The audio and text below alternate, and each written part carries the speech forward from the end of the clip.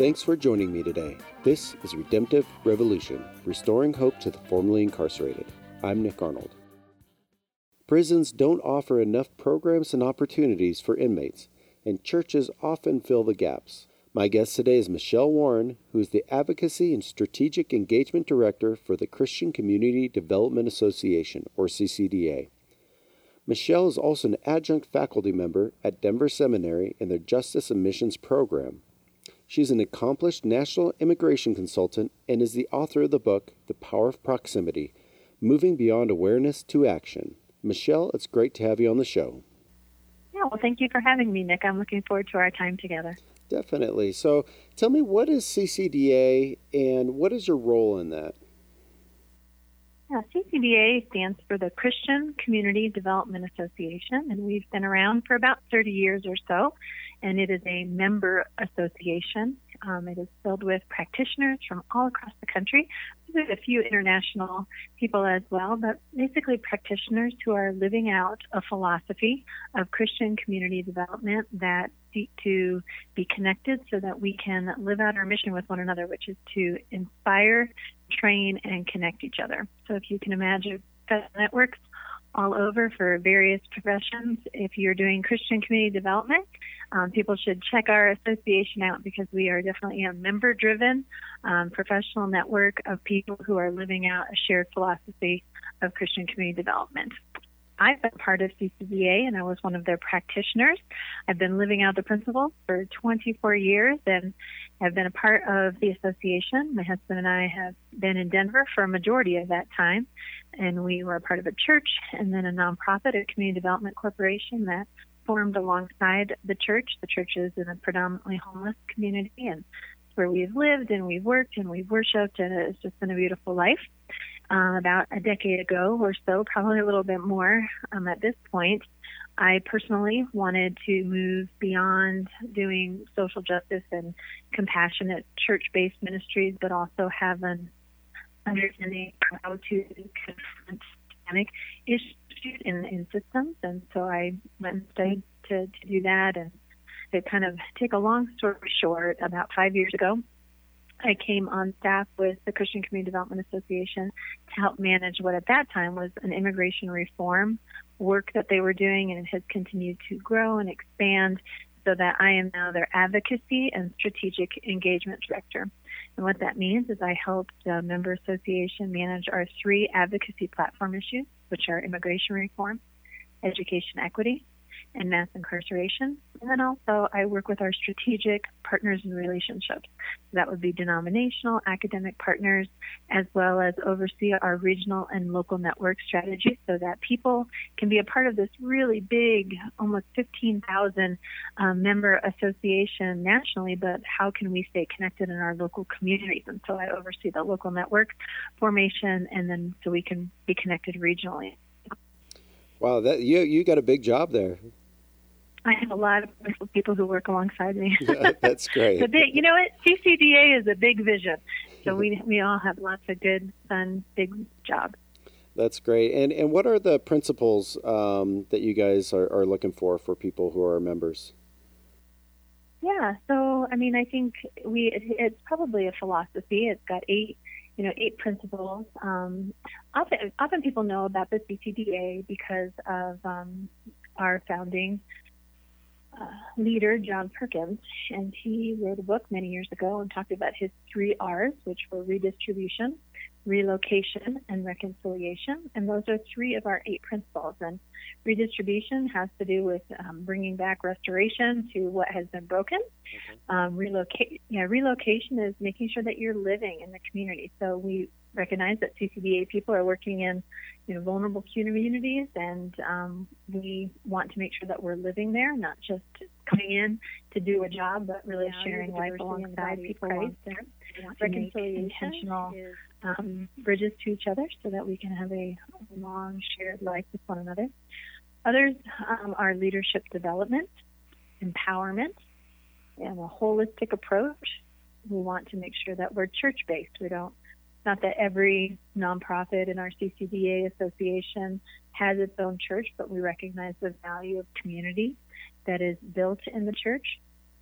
And then we also valued listening to the community. Communities have been around for long periods of time, and sometimes we kind of show up because God has called us to a certain place, or, some people have been there their whole lives, but we want to make sure that the community is the one that drives the work that we're doing, and we need to make sure that we're good listeners. So those are just a little bit, each one of our 8 principles. Great. And so what is a benefit for a practitioner or church to become a member? Great. And so what is a benefit for a practitioner or church to become a member of your network? I mean, I've been part of CCDA for over 2 decades and chose to, work for them because I believed so much in the mission of inspiring, training, connecting one another. So, back when I started, you didn't really even get degrees in community development or nonprofit management. And I know that there are places to be trained for that in both formal and non-formal settings, but really to be able to learn from people who are living out the same philosophy all across communities, it is such an amazing benefit. So we just share best resources and practices and really learn from one another. And so I would say people who want to do any type of ministry to the poor. I mean, we predominantly are in urban settings, but we have a rural component and as well. Anybody who wants to do work in poor communities, it's really important that you have not only personal support, but you have a skill set and a philosophy that is attached to it. So I think one of the best things for CCDA is that we have all those people, and they are tried and true people who have been living in their community, some of them from the beginning of the formation, 30 years, and even more before we formed. So just some really great veterans. And it's not, we have a national conference every year, and anybody can come, and you can sign up to be a member of CCDA on our website at ccda.org, now. But our national conference is not where we just have a bunch of people that we bring in that maybe are disconnected with the work we do, but our practitioners are instructing practitioners, whether it's networking sessions or symposiums or the plenary stage or workshops. And I think that if you're going to do this work, you want to learn from people who have a lot of wisdom and experience and insight, and I believe that the people in CCDA have that and can afford that to church leaders who are wanting to strengthen their skills and sense of community. Yeah, it really sounds like you guys are giving them the ability to kind of get out of their own box. Yeah, it really sounds like you guys are giving them the ability to kind of get out of their own box and kind of share in thoughts and resources, which is tough for smaller churches, not having those resources readily available. Not exclusively evangelical, but I'm evangelical, so I can speak from that platform, within the CCBA, and that a lot of the resources that are even to help pastors and ministry leaders in the evangelical community aren't necessarily directed specifically for people who want to work alongside the poor in a way that gives dignity to people and the opportunity to really flourish long term. And so I'm not saying there's no resources, but that we're limited. And so I think what we're doing is not quite as mainstream, and so the resources are less available. And so I think CCDA has done a really good job of filling that for people who want to do long-term work among the poor. So CCDA does a lot of things, but let's talk about mass incarceration. What do you guys really focus on with that? Yeah, no, that's a really great question. So if you think about just being in a poor community, and so if you're going to work in a CCDA community, it is almost impossible not to either know somebody who is either currently incarcerated, who has been incarcerated, or has family members who are incarcerated. That's just sort of the narrative in many, if not all, of our CCDA communities. So we've been walking alongside, whether it's with reentry or prevention or intervention, ministries, just sharing life alongside each other. But there are sometimes you come to a point where you recognize that social justice ministry, which maybe is reentry and job skills, or helping youth before they hit that school to prison pipeline, etc. All of those are very important elements, but there is still limitations to our ability to help people when there's a system that is put in place that needs legislative change. There's a lot of different social issues. You could probably debate how should the church react. But, our 3 platform issues, and one of them is mass incarceration, there's no nonprofit that we can create to change mandatory minimums or can affect drug scheduling. And we could be voices to that, but unless we as pastors and ministry leaders who often don't feel quite as confident in the public square understanding legislation, we as a association recognize that we're limited with these systems, especially around mass incarceration, and we want to give our association opportunities and resources for them to take the stories and the limitations of our system to people who have the power to make a change. So there's a few ways we phrase it in CCDA. One is the president of CCDA, Noel Castellanos, he speaks often of how we need to confront injustice. So people can, confront injustice, but to really make sure that they're able to do it in an effective way, we want to provide resources to do that well. Another phrase that you'll hear within CCDA is prophetic presence. If you're going to live in the community and you're going to know people are impacted by incarceration, your family may be impacted, your kids' families, whatever that scenario is, to be a presence in a community is a good thing, but you can't just stand there and not say anything. But to be a prophetic presence is the opportunity to speak what you're seeing into, a place so that you are using truth-telling and what you know and what you have learned to really help make systemic change as well. So we just want to be very holistic, since that is one of our, 8 philosophies is a holistic approach. We care very much about individual restoration. We care much about social injustice and try to work with, longstanding social justice, biblical justice responses in society. But we also want to be able to speak into systems well. And so I've made it our platform issue and work very hard to be strategic and smart and savvy and confront injustice and be that prophetic presence on behalf of what we see in our community. And then also helping people who are directly impacted to use their voice to make the change that would impact them. Yeah, it's such a huge, it makes such a huge difference being aware of some of the larger issues. I know that it's pretty easy to kind of ignore a lot of what's really going on and just kind of like, well, people did something bad and they deserve to get punished, and we just kind of throw away and lock the keys. But generally, most of these people are coming back to our communities, and if we're not helping and assisting them, then our communities tend to suffer. So it's great to hear that you guys are really bringing awareness and trying to bring in your network into that. That's very encouraging. Yeah, thank you. So can you just kind of describe, we've talked a little bit about this, but why should a church be involved in prison ministry?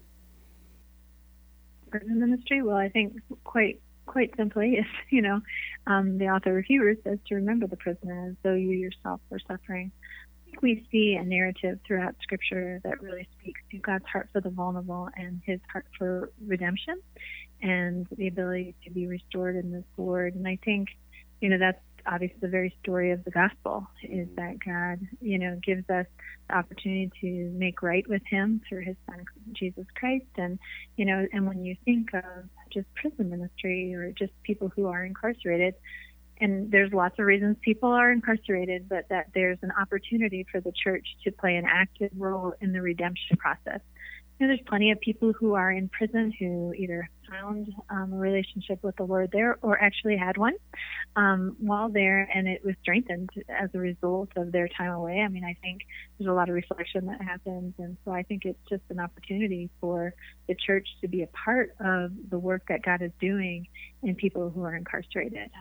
There's some very powerful stories of redemption and restoration, and like I said, since that's the heart of the gospel, why would we not want to be at the very, front row of seeing what God is doing? And I think another thing is that as Christians, I think we recognize that labels are limiting, and that if we truly want to see biblical justice, that mishpat, that restoring of a person to their productive place, that labels like felonies or things, there's a lot of stigma and shame around prison, but how beautiful that the church that really understands that at the cross not only are we all equal, but that, God seeks to fully restore and move people forward productively, that I think when we are very attuned to what's happening in our people who are impacted by prison or jail, then we can recognize the need for us as Christians to enable people and support their reentry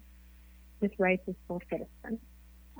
People have done their time, and it's time for that to be the past, and to, let people be a new creation, in a sense, maybe like a third birth or whatever. But I think that there's a lot of things to be witnessed and to be a part of some very powerful, transformative work in the lives of people.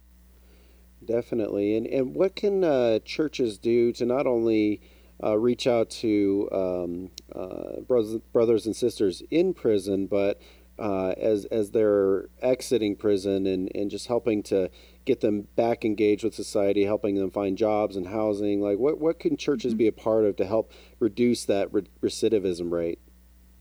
Yeah, I think I have a friend, Mia Walker, and she's a formerly incarcerated individual who leads CCDA's Mass Incarceration Task Force. So it's that core group of leaders that help inform the association of directions that they suggest. And of course, everything takes on a life of its own, but Mia's got a very unique story, a very powerful story. And one of the things that I hear her say over and over again is, "Will you see me?" So often people come out of prison, they've been there for a long period of time, they're nervous, they've lost relationships, they've had time away, and they haven't had skills sharpened, or education aspects have just stopped. I mean, there's a lot of things that happen relationally, emotionally, with physically, with skill sets, etc., that they come out and they're so incredibly vulnerable. And reentry programs are incredibly important, especially faith-based reentry programs that say, "I see the value, I see the imago Dei in you. I see the potential that God has for your life, and I want to join you in that journey." So I think that's probably the number one thing, is to see them and ask the Lord to help you see them the way God sees them, because our society has labeled people. Felonies are, I don't know how much you know about this, but felonies are just so easily attained. Yeah. And they just carry not only a stigma, but limitations of employment and school, and just so many different things. But Christians really being able to say, what, I don't see you as a felon. I see you. I see the imago Dei in you. I see that you are a child of the King, and we want to walk alongside you as you are fully restored into our community. So I think anything churches can do to see and value people and help them. There's obviously physical needs, but I think it goes much deeper than that, to really recognize the human potential and the missed human potential while they were away, and then just really help them re-enter, whether it's job skills.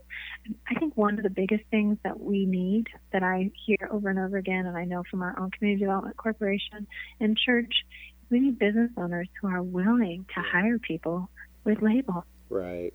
And not to let one or, some type of the most negative action that they've committed after they've served their time to be what defines their ability to move forward. So I would say that was probably at the top of the list, is to really help with employment. Not as many, skills, yes, but really, will you hire somebody who's coming out of prison? And if a business owner was interested in hiring people coming out of prison, but they were a little afraid, they didn't really know what they're getting into, would they be able to contact you guys and kind of get educated a little bit and kind of find out what that would be like? I certainly can try to help direct people. I know that Jobs for Life is a program. It's based in Raleigh, but I know a lot of CCDA organizations use that material in their group. So this is a good illustration of us inspiring, training, and connecting practitioners getting together. We know that we need job training. Somebody creates a curriculum, specifically Jobs for Life. They come and present it to their other friends, and it grows. So I know for us, maybe Raleigh-based, but here in Denver, we have a couple Jobs for Life training facilities. So definitely, you could contact me, but I will probably put you to somebody at your local Jobs for Life organization, because what they do is they have this, sometimes it's 6, sometimes it's 4, sometimes it's 12-week, training. It sort of depends on the unique location, because obviously there's a lot of autonomy in each of those centers, but they are always looking for businesses to partner with. So sure, you can send them to me, but also you may want to check out Jobs for Life as well. That's a great resource. So for a church who is looking at starting a prison ministry, what would you say would be some good first steps for them? Well, I think it depends on what the church is, where the church is located and how impacted they are. There's a couple things that come to mind. One is healing communities. Healing communities is actually kind of a programmatic for churches and what to help them minister to people in prison. And what's unique about healing communities under the leadership of Dr. Harold Schuller is that the church kind of finds out who's impacted by like has family members or people that are in this church body, who has people that are impacted by incarceration, and so that their ministry literally comes from, we're not going to just, adopt a prison, or we're going to literally, find out who's there so that we walk the family through what's going on as they're out, walk the people who are in prison through their sentences and, be there for hearings, etc. And then when they reenter, it's not some form of community. So I think Healing Communities is a great model. And I know they're always looking for more cities. And they've got a lot of cities and states that are online, but I'm sure there's always excitement for growth. So that's one model that you can definitely look for. I know Prison Fellowship is very popular, and I think they've got lots of different veins. The TUMI program that they have with Prison Fellowship is excellent, and that really helps provide classes and skills both inside and outside of people when they're incarcerated. So I would check out Prison Fellowship with TUMI for sure, but I would also check out Healing Communities. And then I think another thing is that different cities have different ministries. Like our church, Open Door Fellowship and Open Door Ministries, we have connections to the issue of incarceration, but I think you'd have to call us to say, hey, I care about getting involved, when people are incarcerated. Just because it doesn't look like it on the logo, if you're working with a Christian-based nonprofit that's located in a, more poorer community, I'm pretty sure that there's something that they can get along and get involved with, because all of us are dealing with issues around that, just traditional incarceration, but then also one of the 5 drivers of mass incarceration are immigrants in deportation centers. And there's a lot of different impacts that you can make in partnerships as well. Those are some great resources. Thank you very much. So lastly, you wrote a book about moving from awareness to action. Tell me what that's all about. Yeah, so I just finished the book. I just hit send again on Friday. Oh, great. Scheduled. I know it's so many different edits. I think I'm at edit number 4, but I think this is the final one. It's always exciting to finish a project, but really specifically took some time this last year to sit down and get a lot of my thoughts that I've either kept inside or that I have opportunities to speak a lot, and really put them in house them in a book, just so that we can use it as a tool for the church. I think it's great to have the global world that we have, and I think the reality with our globalization is that we are very aware of what is happening around the world. 2 churches are bombed. 2 Christian churches in Egypt are bombed on Sunday, and we hear about it within hours. Right. There's just not even, probably minutes. And so there's a lot of things that are happening in our world that sometimes it can dull us. Feel like, oh yeah, that's just happening. But I think for a lot of people, I think there's a lot of sadness, a lot of the pain and the injustice of our global world. And as Christians, we know, that there are people, I guess the proverbial Jericho Road and the Good Samaritan, we know that there are people just beaten up and laying half dead all along that those roads in our world. And so the book's called The Power of Proximity. It talks a little bit about my own proximity journey and living as a white woman in all African American community and then a Latino community, and just having so much diversity with socioeconomics and education levels, et cetera, and rearing our kids, in the local schools and church, and just a beautiful, beautiful life. And I think that there's a lot of fear, and I just wanted to, just sort of rid the stereotypes, but the whole premise of the book is that it's powerful to be in a front row seat. If I hadn't lived in my community for over 2 decades, then I wouldn't recognize what was really going on. I would be dependent, on maybe a video clip here, a video clip there, and maybe it would stroke the heart of compassion. But really being here has opened up my eyes to a lot of issues that we've even talked about today, that I know, how limiting a felony is and how broken it is when your family is incarcerated. My friends have kids who are in prison and one for life. There's just it's very powerful to know it's not just stories. These are my friends. These are my family. So not only did it change me and get rid of illusions of wholeness that I had in my own life, but I think the crux of the middle of the book really asks two powerful questions, which is, what are you going to do with what you know? And then what are you going to do with what you have?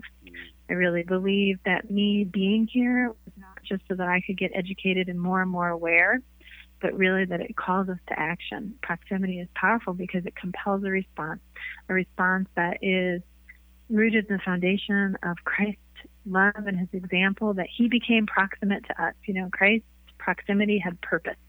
When he left heaven and emptied himself of all of his rights and his wealth and his privilege and, all of those things to become proximate to us for that ultimate redemption. And so, I just think it is powerful. We as Christians need to follow Christ's example and ask ourselves, how do we move from knowing about hardship and knowing about pain and injustice, believing in the transformative power of the gospel, but really bringing that to action that will enable people to be restored? Not just spiritual restoration. There's no substitution. The most transformational thing you can have is a personal spiritual encounter with Christ. But people are poor and they are limited by systems, and it's just like James said. We can't just say be well. We really need to be joining them in their journey and helping see God through our collective effort repair what was broken. Well, that's beautiful, and I'm looking forward to reading that once it hits the bookshelves. Well, thank you. Yeah, Michelle, thank you so much for being on the program today and taking some time. It's been great to chat with you. Well, thanks for the opportunity, Nick. It was great for me as well. That was Michelle Warren with the Christian Community Development Association. You can learn more about CCDA at ccda.org. I also encourage you to check out our book, The Power of Proximity, Moving Beyond Awareness to Action. I'd like to hear from you as well. You can connect with me on Facebook or Twitter. Just search for Redemptive Revolution. There are also lots of great resources at our website, redemptiverevolution.com. Check it out, and if you're a brother or sister rebuilding your life after incarceration, we would love to hear your story. You might even get profiled on the show. Until next time, my name is Nick Arnold, and this is Redemptive Revolution.